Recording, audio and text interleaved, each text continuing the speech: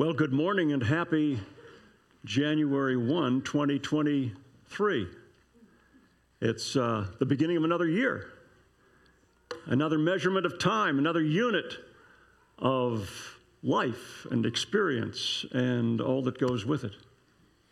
I don't know what you've been doing for the last year, but God has been keeping the earth spinning and orbiting around the sun so that every 24 hours we travel about 7 million miles without actually moving at all.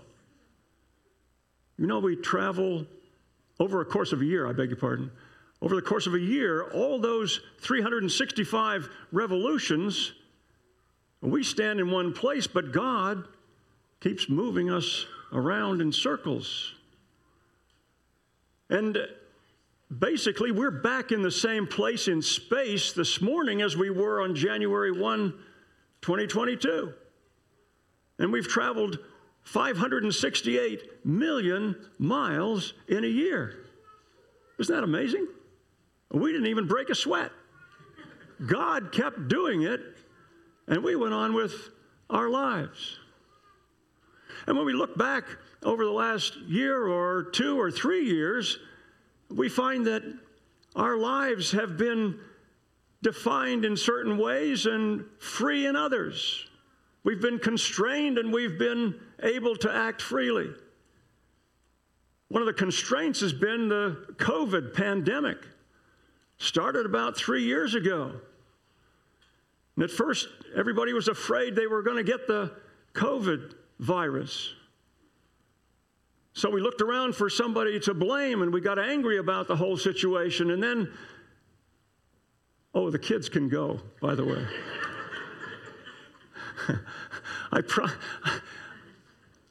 That's my favorite thing to forget.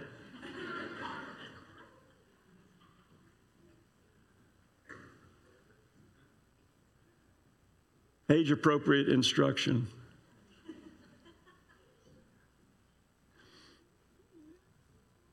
COVID came along and we got fearful and we got angry and we looked around for somebody to blame, and then the vaccine came along and we were afraid of that, and so we looked around for people to blame because we were being told we had to take the vaccine, and then the people who took the vaccine got angry at the people who wouldn't take the vaccine, and fear and anger and blame kept coming around in our lives. Been kind of a defining mood for the last 3 years or so.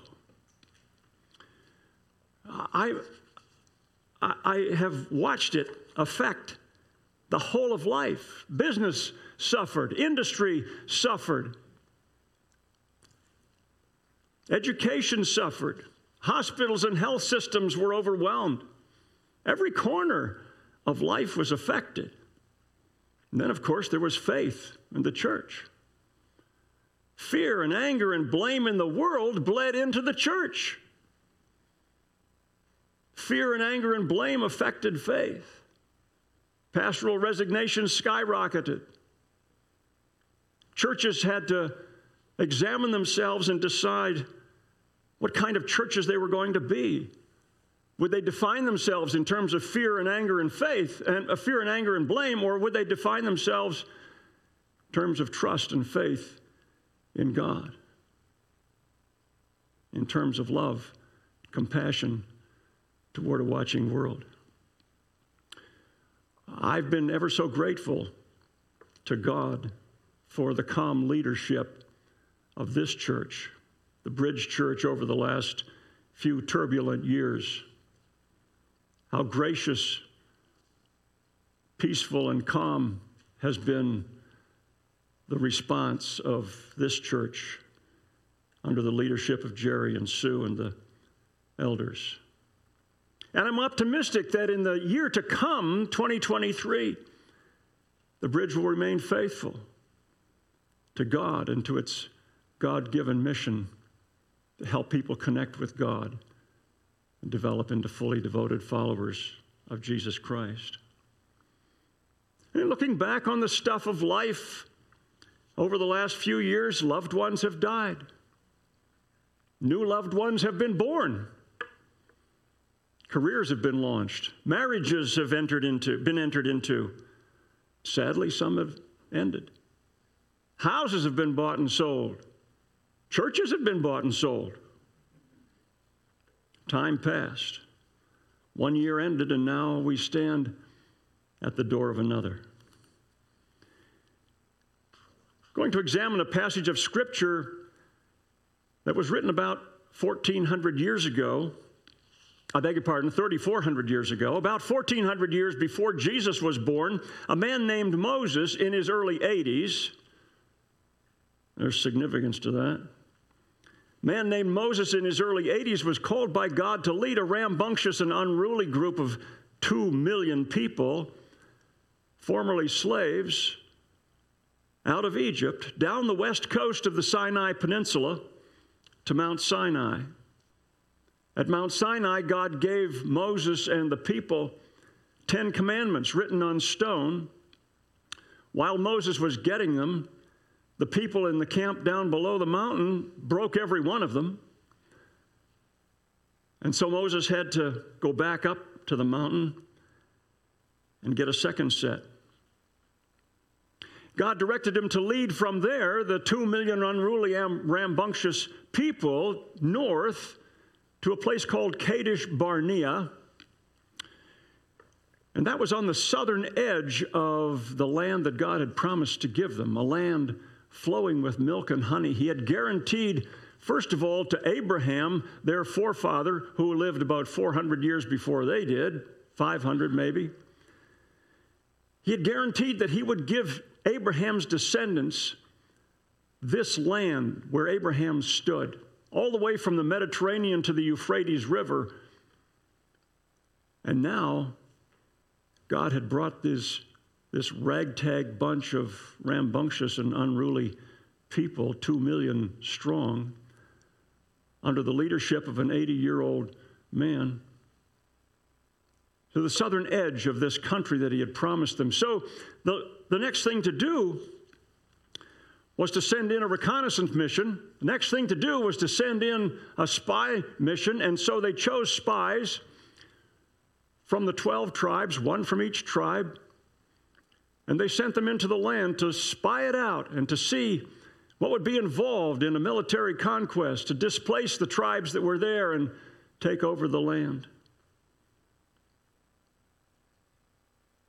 All 12 of the spies went from the southern part to the northern extreme of the land, north of the Sea of Galilee to a lake, past a lake called Hula, and up to what we know today is roughly the border of southern Lebanon. And then they came back down south through the land, and all 12 of the spies agreed. It was a wonderful place. They even brought back a bunch of grapes so big they had to have 2 men carried on a pole between their shoulders. That's how fertile, that's how productive the land was. All 12 of them agreed. It's a great place. But 10 of them recalled that the inhabitants of that land were large and fierce and cruel. And they didn't think that they could win against those people in battle. They forgot that God had guaranteed that he would take them in. They forgot that God had promised this land to Abraham's descendants. They embraced fear and anger and blame. They forgot faith. They forgot God and his personality and his character. Their fear of the 10 spies, not all, but 10 of the 12 spies, their fear spread quickly throughout the people, all 2 million of them. Memories of God's powerful work on their behalf in sending plagues on the Egyptians and separating the waters of the Red Sea and providing water from a rock and safety as they made their way down the west coast of the Sinai Peninsula. Those memories all faded. They forgot God, his work, and they forgot God and his promises. They chose to follow fear. They chose to follow anger. They chose to place blame. You can read about the results of that in Numbers chapter 14, verse 1. After the 10 spies have expressed their fear and their reluctance to go into the land, the people grab onto that fear, they grab onto that anger, and they begin to express it and blame who? Moses and God. Numbers 14, verse 1, that night all the members of the community raised their voices and wept aloud. All the Israelites grumbled against Moses and Aaron, and the whole assembly said to them, if only we had died in Egypt or in this wilderness. Why is the Lord blaming God? You got to have a lot of nerve to blame God, but they do. If only we had died in Egypt or in this wilderness, why is God bringing us to this land, or to let us fall by the sword? Only to let us fall, I beg your pardon, by the sword. Our wives and children will be taken as plunder. Wouldn't it be better for us to go back to Egypt? And they said to each other, we should choose a new leader and go back to Egypt. People have embraced fear. They've embraced anger. And they've embraced blame. And you can see that in history, throughout history. People afraid for their lives complain. People who are afraid for their lives blame their leaders. They question God. They challenge Moses. Why? Why'd you bring us here? Why'd you bring us to this place? They forgot they'd been delivered from slavery. They forgot that they'd been taken out of oppression and made into a free people, but they don't have any national cohesion yet. They're still a group of 2 million rambunctious and unruly people. But they've added anger and blame to their fear. A few verses after that, Joshua and Caleb, the 2 spies who say, yes, we can, and who don't embrace anger, fear, and blame, they stand up and they counsel faith. They say, we can do this. God will go before us. God will take us in. God will will give us success. All we have to do is follow him. We are strong with God. But the people will not listen to them, and they threaten to stone them. So Moses and Joshua and Caleb stand before the people, and they're in real danger. The people want their heads, figuratively speaking. So God steps in and he speaks to Moses, and he says to Moses, I'm going to destroy this people for treating me with contempt. God is not to be trifled with. The people had rejected his promise. They'd forgotten his mighty works. They had given in to fear. That they found it easier to be afraid and to be angry and to blame than to trust.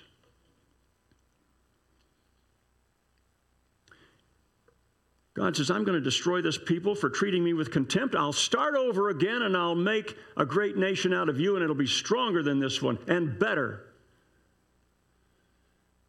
In what must surely be Moses' finest hour, he intercedes for his people, and he appeals to the glory of God. He says to God, God,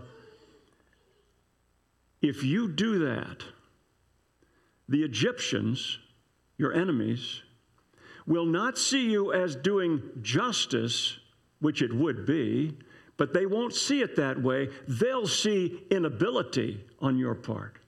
They'll see that you, and they'll say that you were not able to bring this people into the land as you had promised. They'll say, that God, he promised that he would bring them into the land. He took them out of our nation, wrecked our economy, by the way, because now we don't have cheap labor anymore.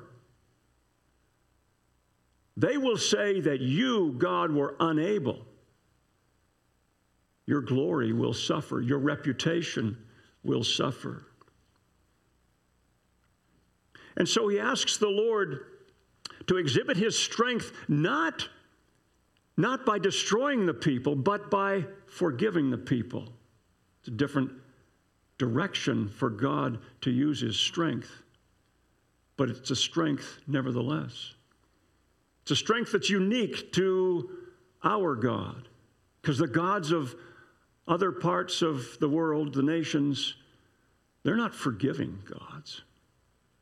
They're power gods.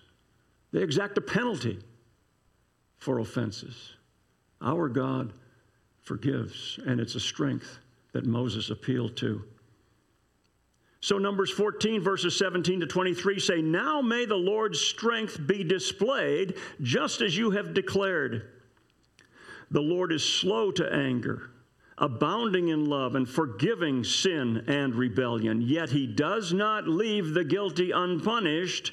He punishes the children for the sin of the parents to the third and fourth generations. So in accordance with your great love, forgive the sin of these people just as you have pardoned them from the time they left Egypt until now."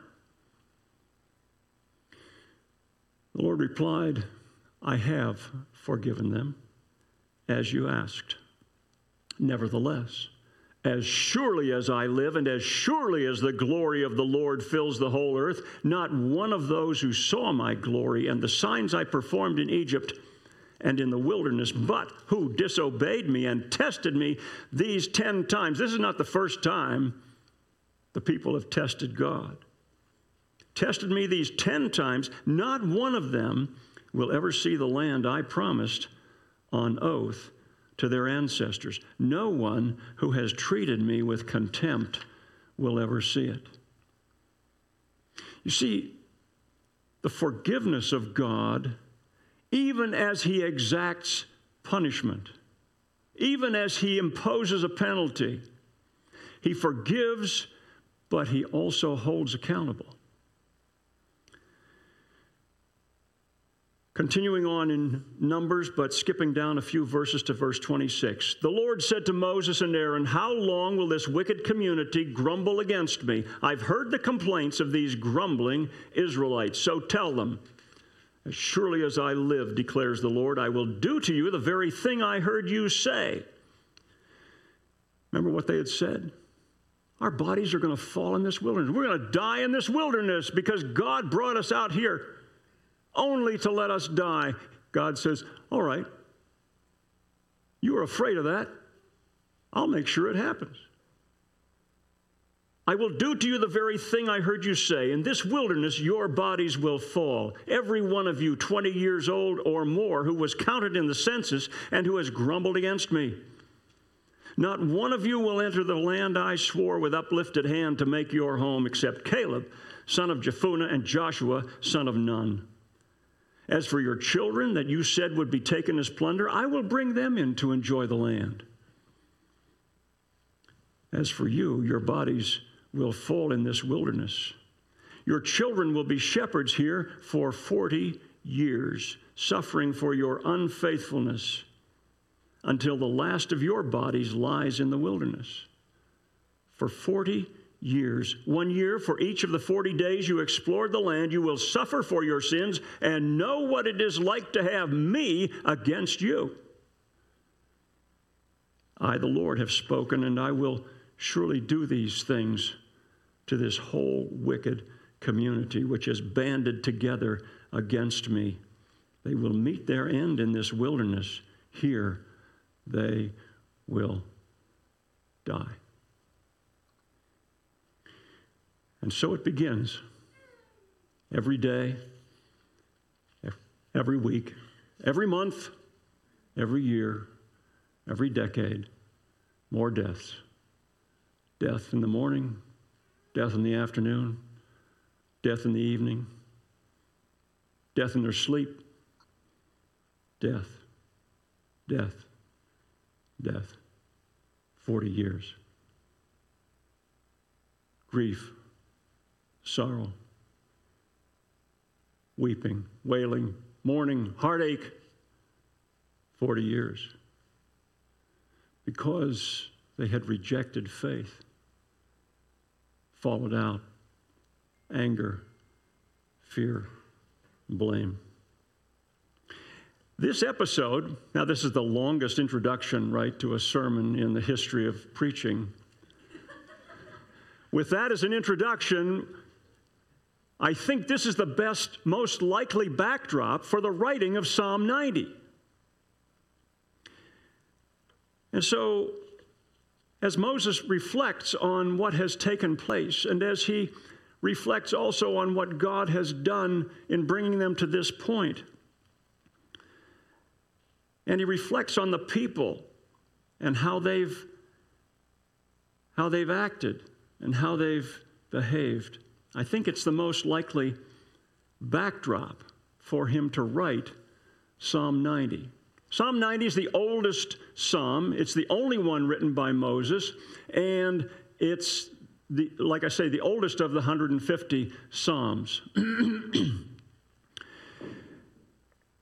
It's the only one Moses wrote, and it was written about 400 years before David, who wrote the bulk of the Psalms in around 1000 BC and years following that.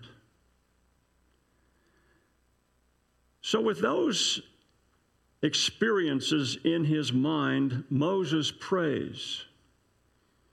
And he begins to pray, and he begins appropriately with a statement about God and in worship to God. And then he'll move into a section in which he recounts the temporary, transitory nature of human life, the shortness of human life compared to the everlasting life of God. And then he'll speak about how our sins make God angry, and God's anger terrifies us. Our anger toward God means nothing except it gets him mad, and his anger toward us affects our very quality of life. And then in the third section, I divided the second section into two, so maybe it's the fourth section. The fourth section of the Psalm, starting in verse 13, he gets kind of wistful. He gets kind of wishful and wishes that God would act with compassion and love and devotion and take over the leadership of the nation again, because he sees that as the only hope. He begins, Lord, you have been our dwelling place throughout all generations.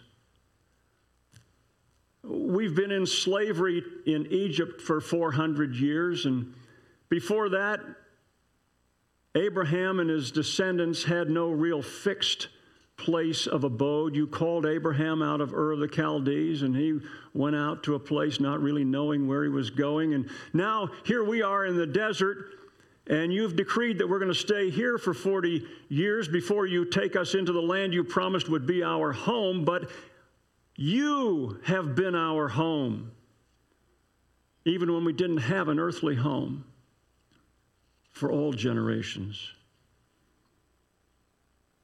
And then he establishes God as the creator. Before the mountains were born, or you brought forth or gave birth to the earth, the whole world, from everlasting to everlasting, you are God. Notice how he says, from the past into the future, even across bridging the blip of human history called time, you are God. Speaks of God in the present tense, even though he has no beginning and no end. I almost said he started, but he didn't start. He has lived from eternity past, no beginning.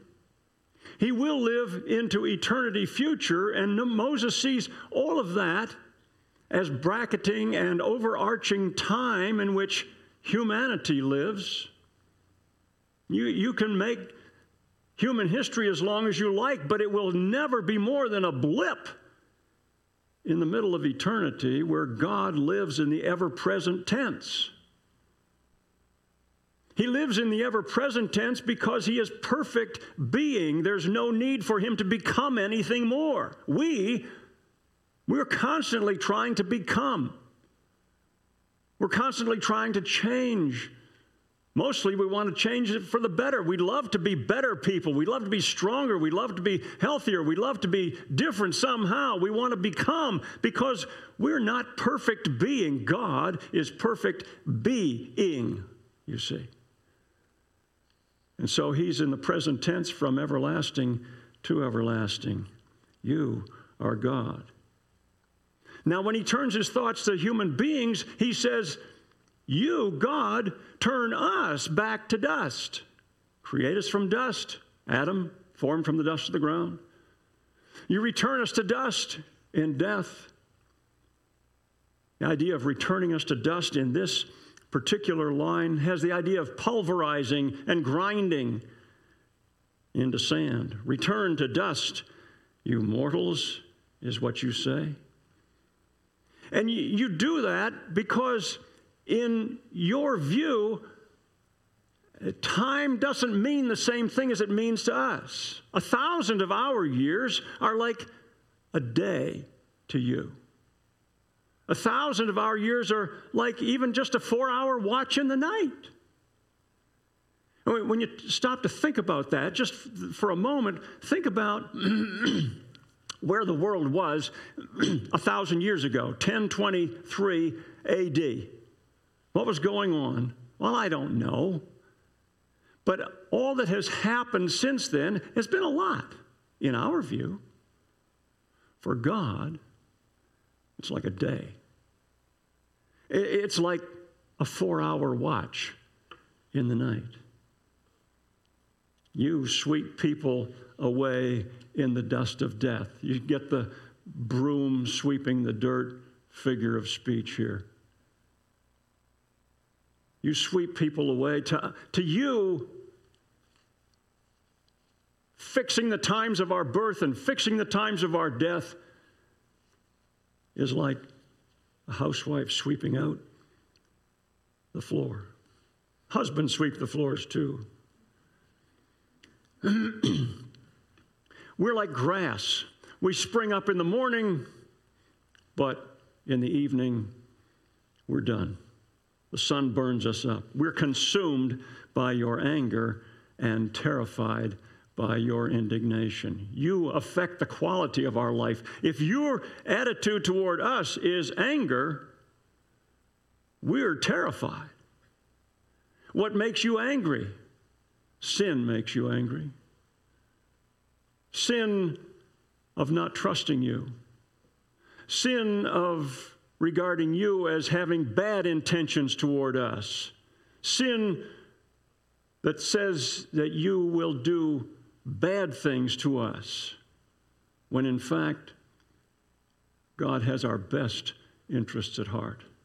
God has great kindness and love and forgiveness toward us. But you have set our iniquities before you, and our secret sins are in the light of your presence.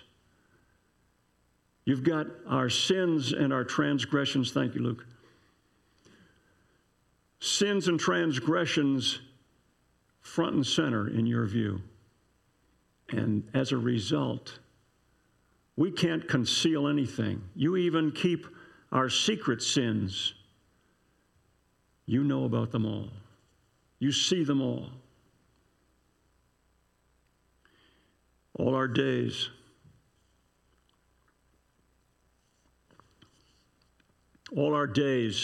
few days, pass away under your wrath, and we finish our years with a moan. Go out with a whimper, not a bang. Our days might come to 70 years or 80 if our strength endures, but really an extra 10 years, what is it compared with your everlasting being, your eternal life? Our lives are like a blink of an eye. 70 years or 80 if our strength endures, yet the best of them are characterized not by joy and gladness, but by labor and sorrow. For they quickly pass and we fly away. It makes us wonder what the point of life is after all. If this is all there is, if this world is all there is, and when we die, there's nothing more, what's the whole point? I'm sure it crossed Moses' mind when he wrote these words. If we knew the power of your anger, we might behave better. But we don't. We don't know exactly how powerful your anger is because you've always tempered it with compassion. You've always tempered it with mercy. You get angry, yes, but your anger is but for a moment. Your favor lasts for a lifetime.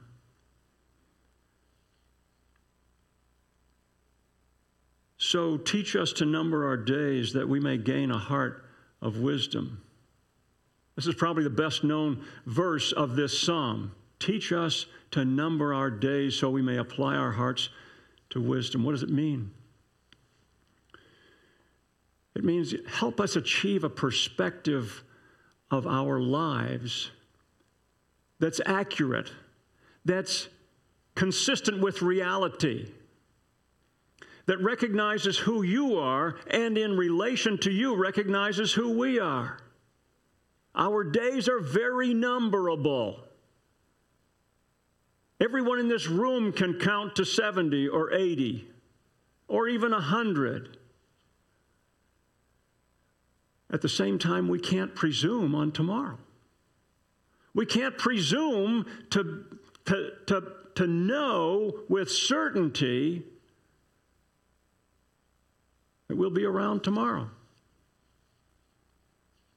We can get a terminal diagnosis one day, and suddenly our lives change. Maybe we'll live for 6 months, maybe we'll live for 12 months, but basically, all our perspective on life and what it means and how it's valued changes when we come to the end of it, when we come to our dying time. And then in the third section, he gets wistful and hopeful, and he says, relent, O Lord, how long will it be? Well, he knows that it's going to be 40 years from the time of God's decree, but he doesn't know how long he's going to live. And indeed, he won't enter the promised land with the nation. He won't go into the promised land. But when the time comes, God will relent in the sense of stopping the sentence where he said it would end. Relent and have compassion on your servants. Please don't be angry with us any longer. Your anger terrifies us. We need your compassion. We need you to satisfy us in the morning with your unfailing love. What happens in the morning these days? We get news of another death. We get news of another handful of deaths, another group of deaths, another bunch of deaths. Every morning, the obituaries get printed. And we see who's moved off into the next life. Rather than have the obituaries for our early morning greeting, would you satisfy us in the morning with your loving devotion?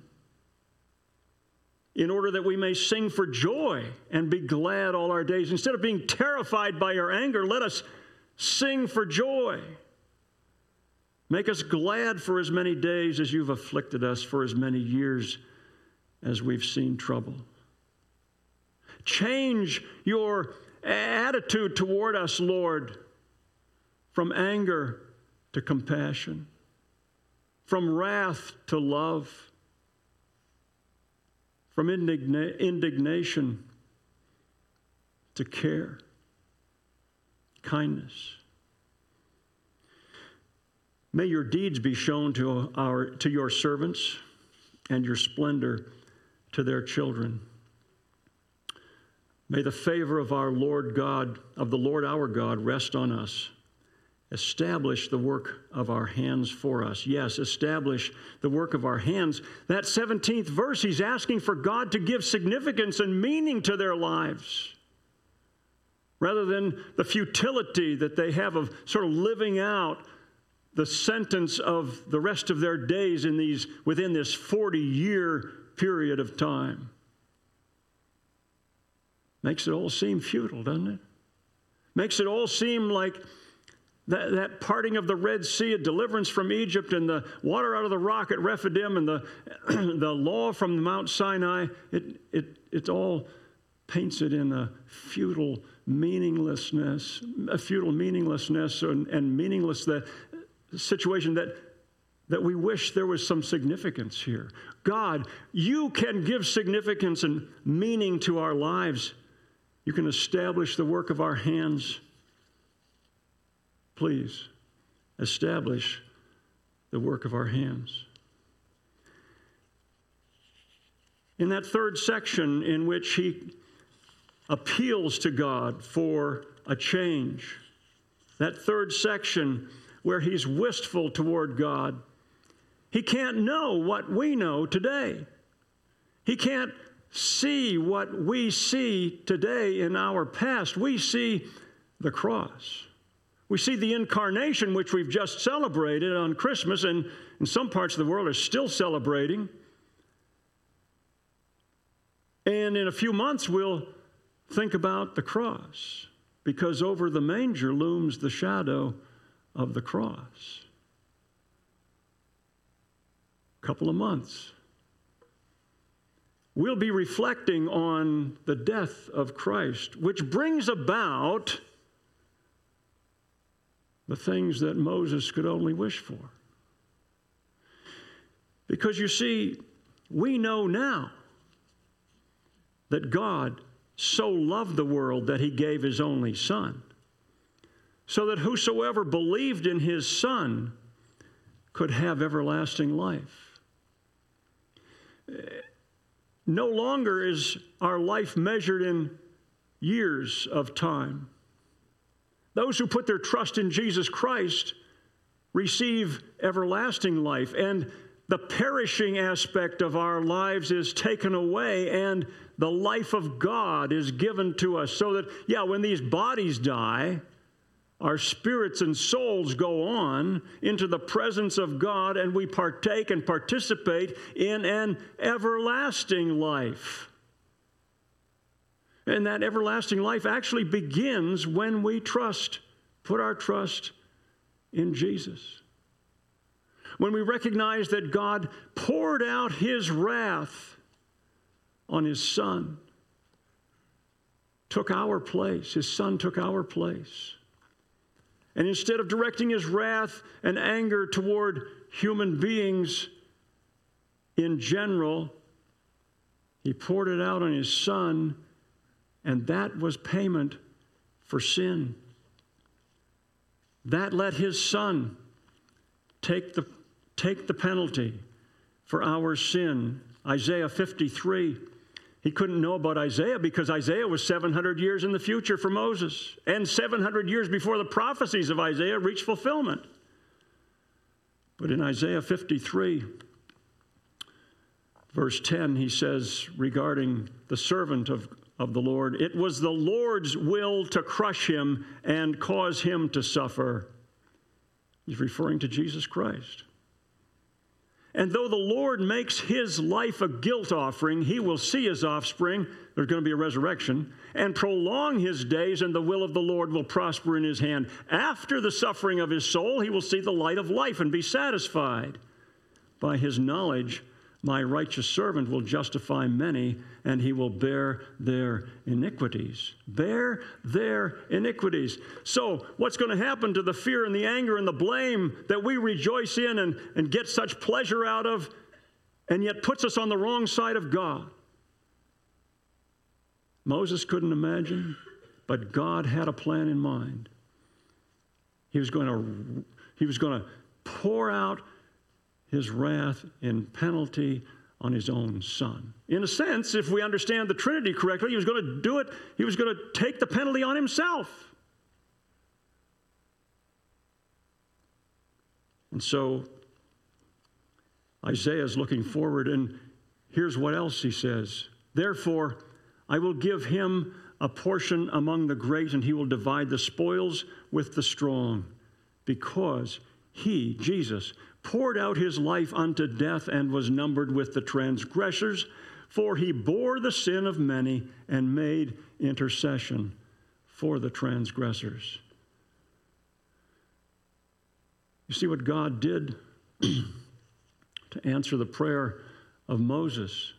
You see how he heard Moses' wistful wishing that compassion and kindness and loving devotion could be the tenor, could be the, I'm looking for a word here. Somebody help me. Could be characteristic of the relationship between God and man, rather than anger and punishment. And so he decides to take it on himself, to bear the price and the penalty of our sin. And Jesus, I beg your pardon, when he did that, he was able then to take the righteousness of Jesus Christ and give it to those who would believe. Romans chapter 3.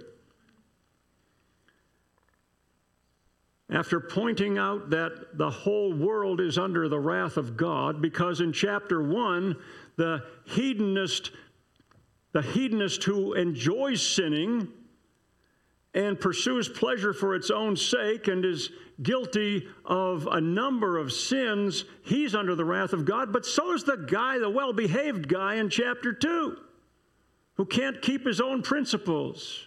And so is the Jew in chapter 2. So that in chapter 3, he begins by saying, there's none righteous. No, not one. Righteousness couldn't be achieved through the works of the law. Righteousness couldn't be achieved by any human activity. It had to be given as a gift. And so in chapter 3, verse 21, he says, Paul does, but now a righteousness from God apart from law has been made known, to which the law and prophets testified. This righteousness from God comes through faith in Jesus Christ to all who believe. You don't work for righteousness. It's a gift. It's given to you, and it's a real righteousness. It's not a metaphorical righteousness. It's a literal, actual righteousness.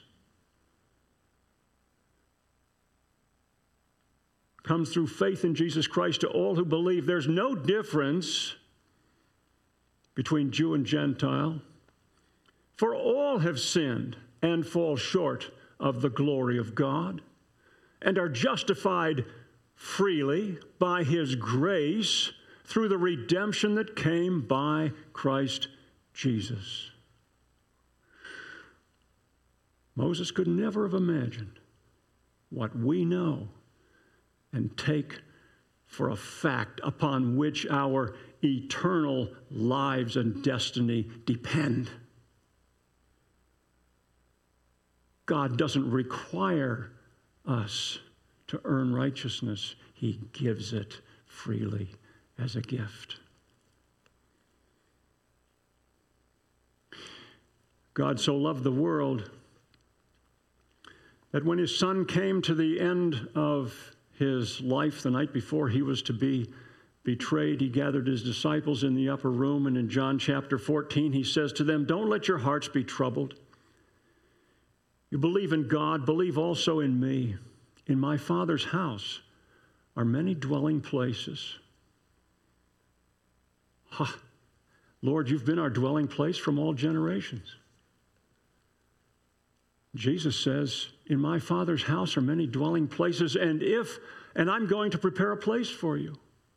If I go and prepare a place for you, I will come again and receive you unto myself, that where I am, there you may be also.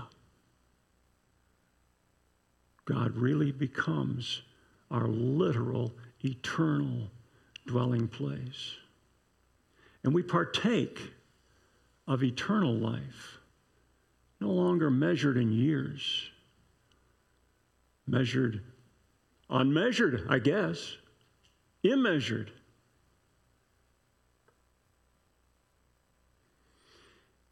God so loved the world that he gave his only Son, who's preparing a place for us right now, and he will come again. God so loved the world that he gave his Son, who would die on the cross and would determine and would describe that dying on the cross that was going to happen the next day as being the institution of a new covenant. And so Paul will recall that evening in 1 Corinthians chapter 11. And he will say in verse 23, I received from the Lord what I also passed on to you. The Lord Jesus, on the night he was betrayed, took bread, and when he had given thanks, he broke it, and he said, this is my body, which is for you. Do this in remembrance of me. Oh, he ate the bread. He broke the bread, ate the bread. In the same way, after supper, he took the cup, saying, this cup is the new covenant in my blood. Do this in remembrance of me whenever you drink it. Paul adds, whenever you eat this bread and drink this cup, you proclaim the Lord's death until he comes. In a moment, we're going to do just that. We're going to come to the front. We're going to take the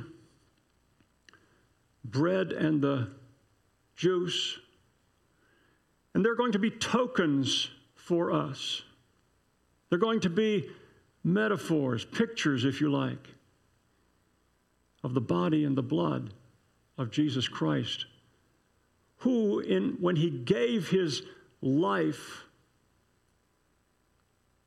did it for the forgiveness of our sins. These are great moments. The next few moments will be good for reflection and self-examination between you and God. Good moments for repentance and confession. 1 John 1:9 says, if we confess our sins, he's faithful and just to forgive us our sins and to cleanse us from all unrighteousness. Gives us righteousness, and he cleanses us from unrighteousness. What a God. What a God. I'm going to pray, and then you come, take the communion. Father in heaven,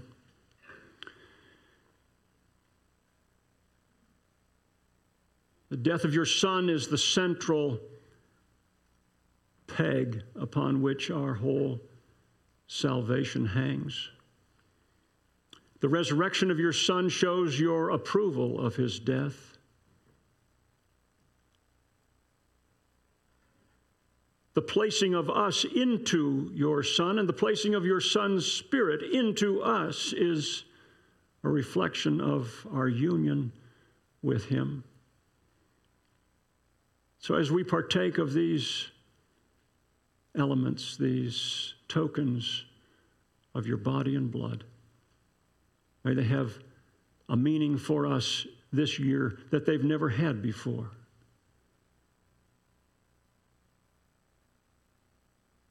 In Jesus' name we pray, amen.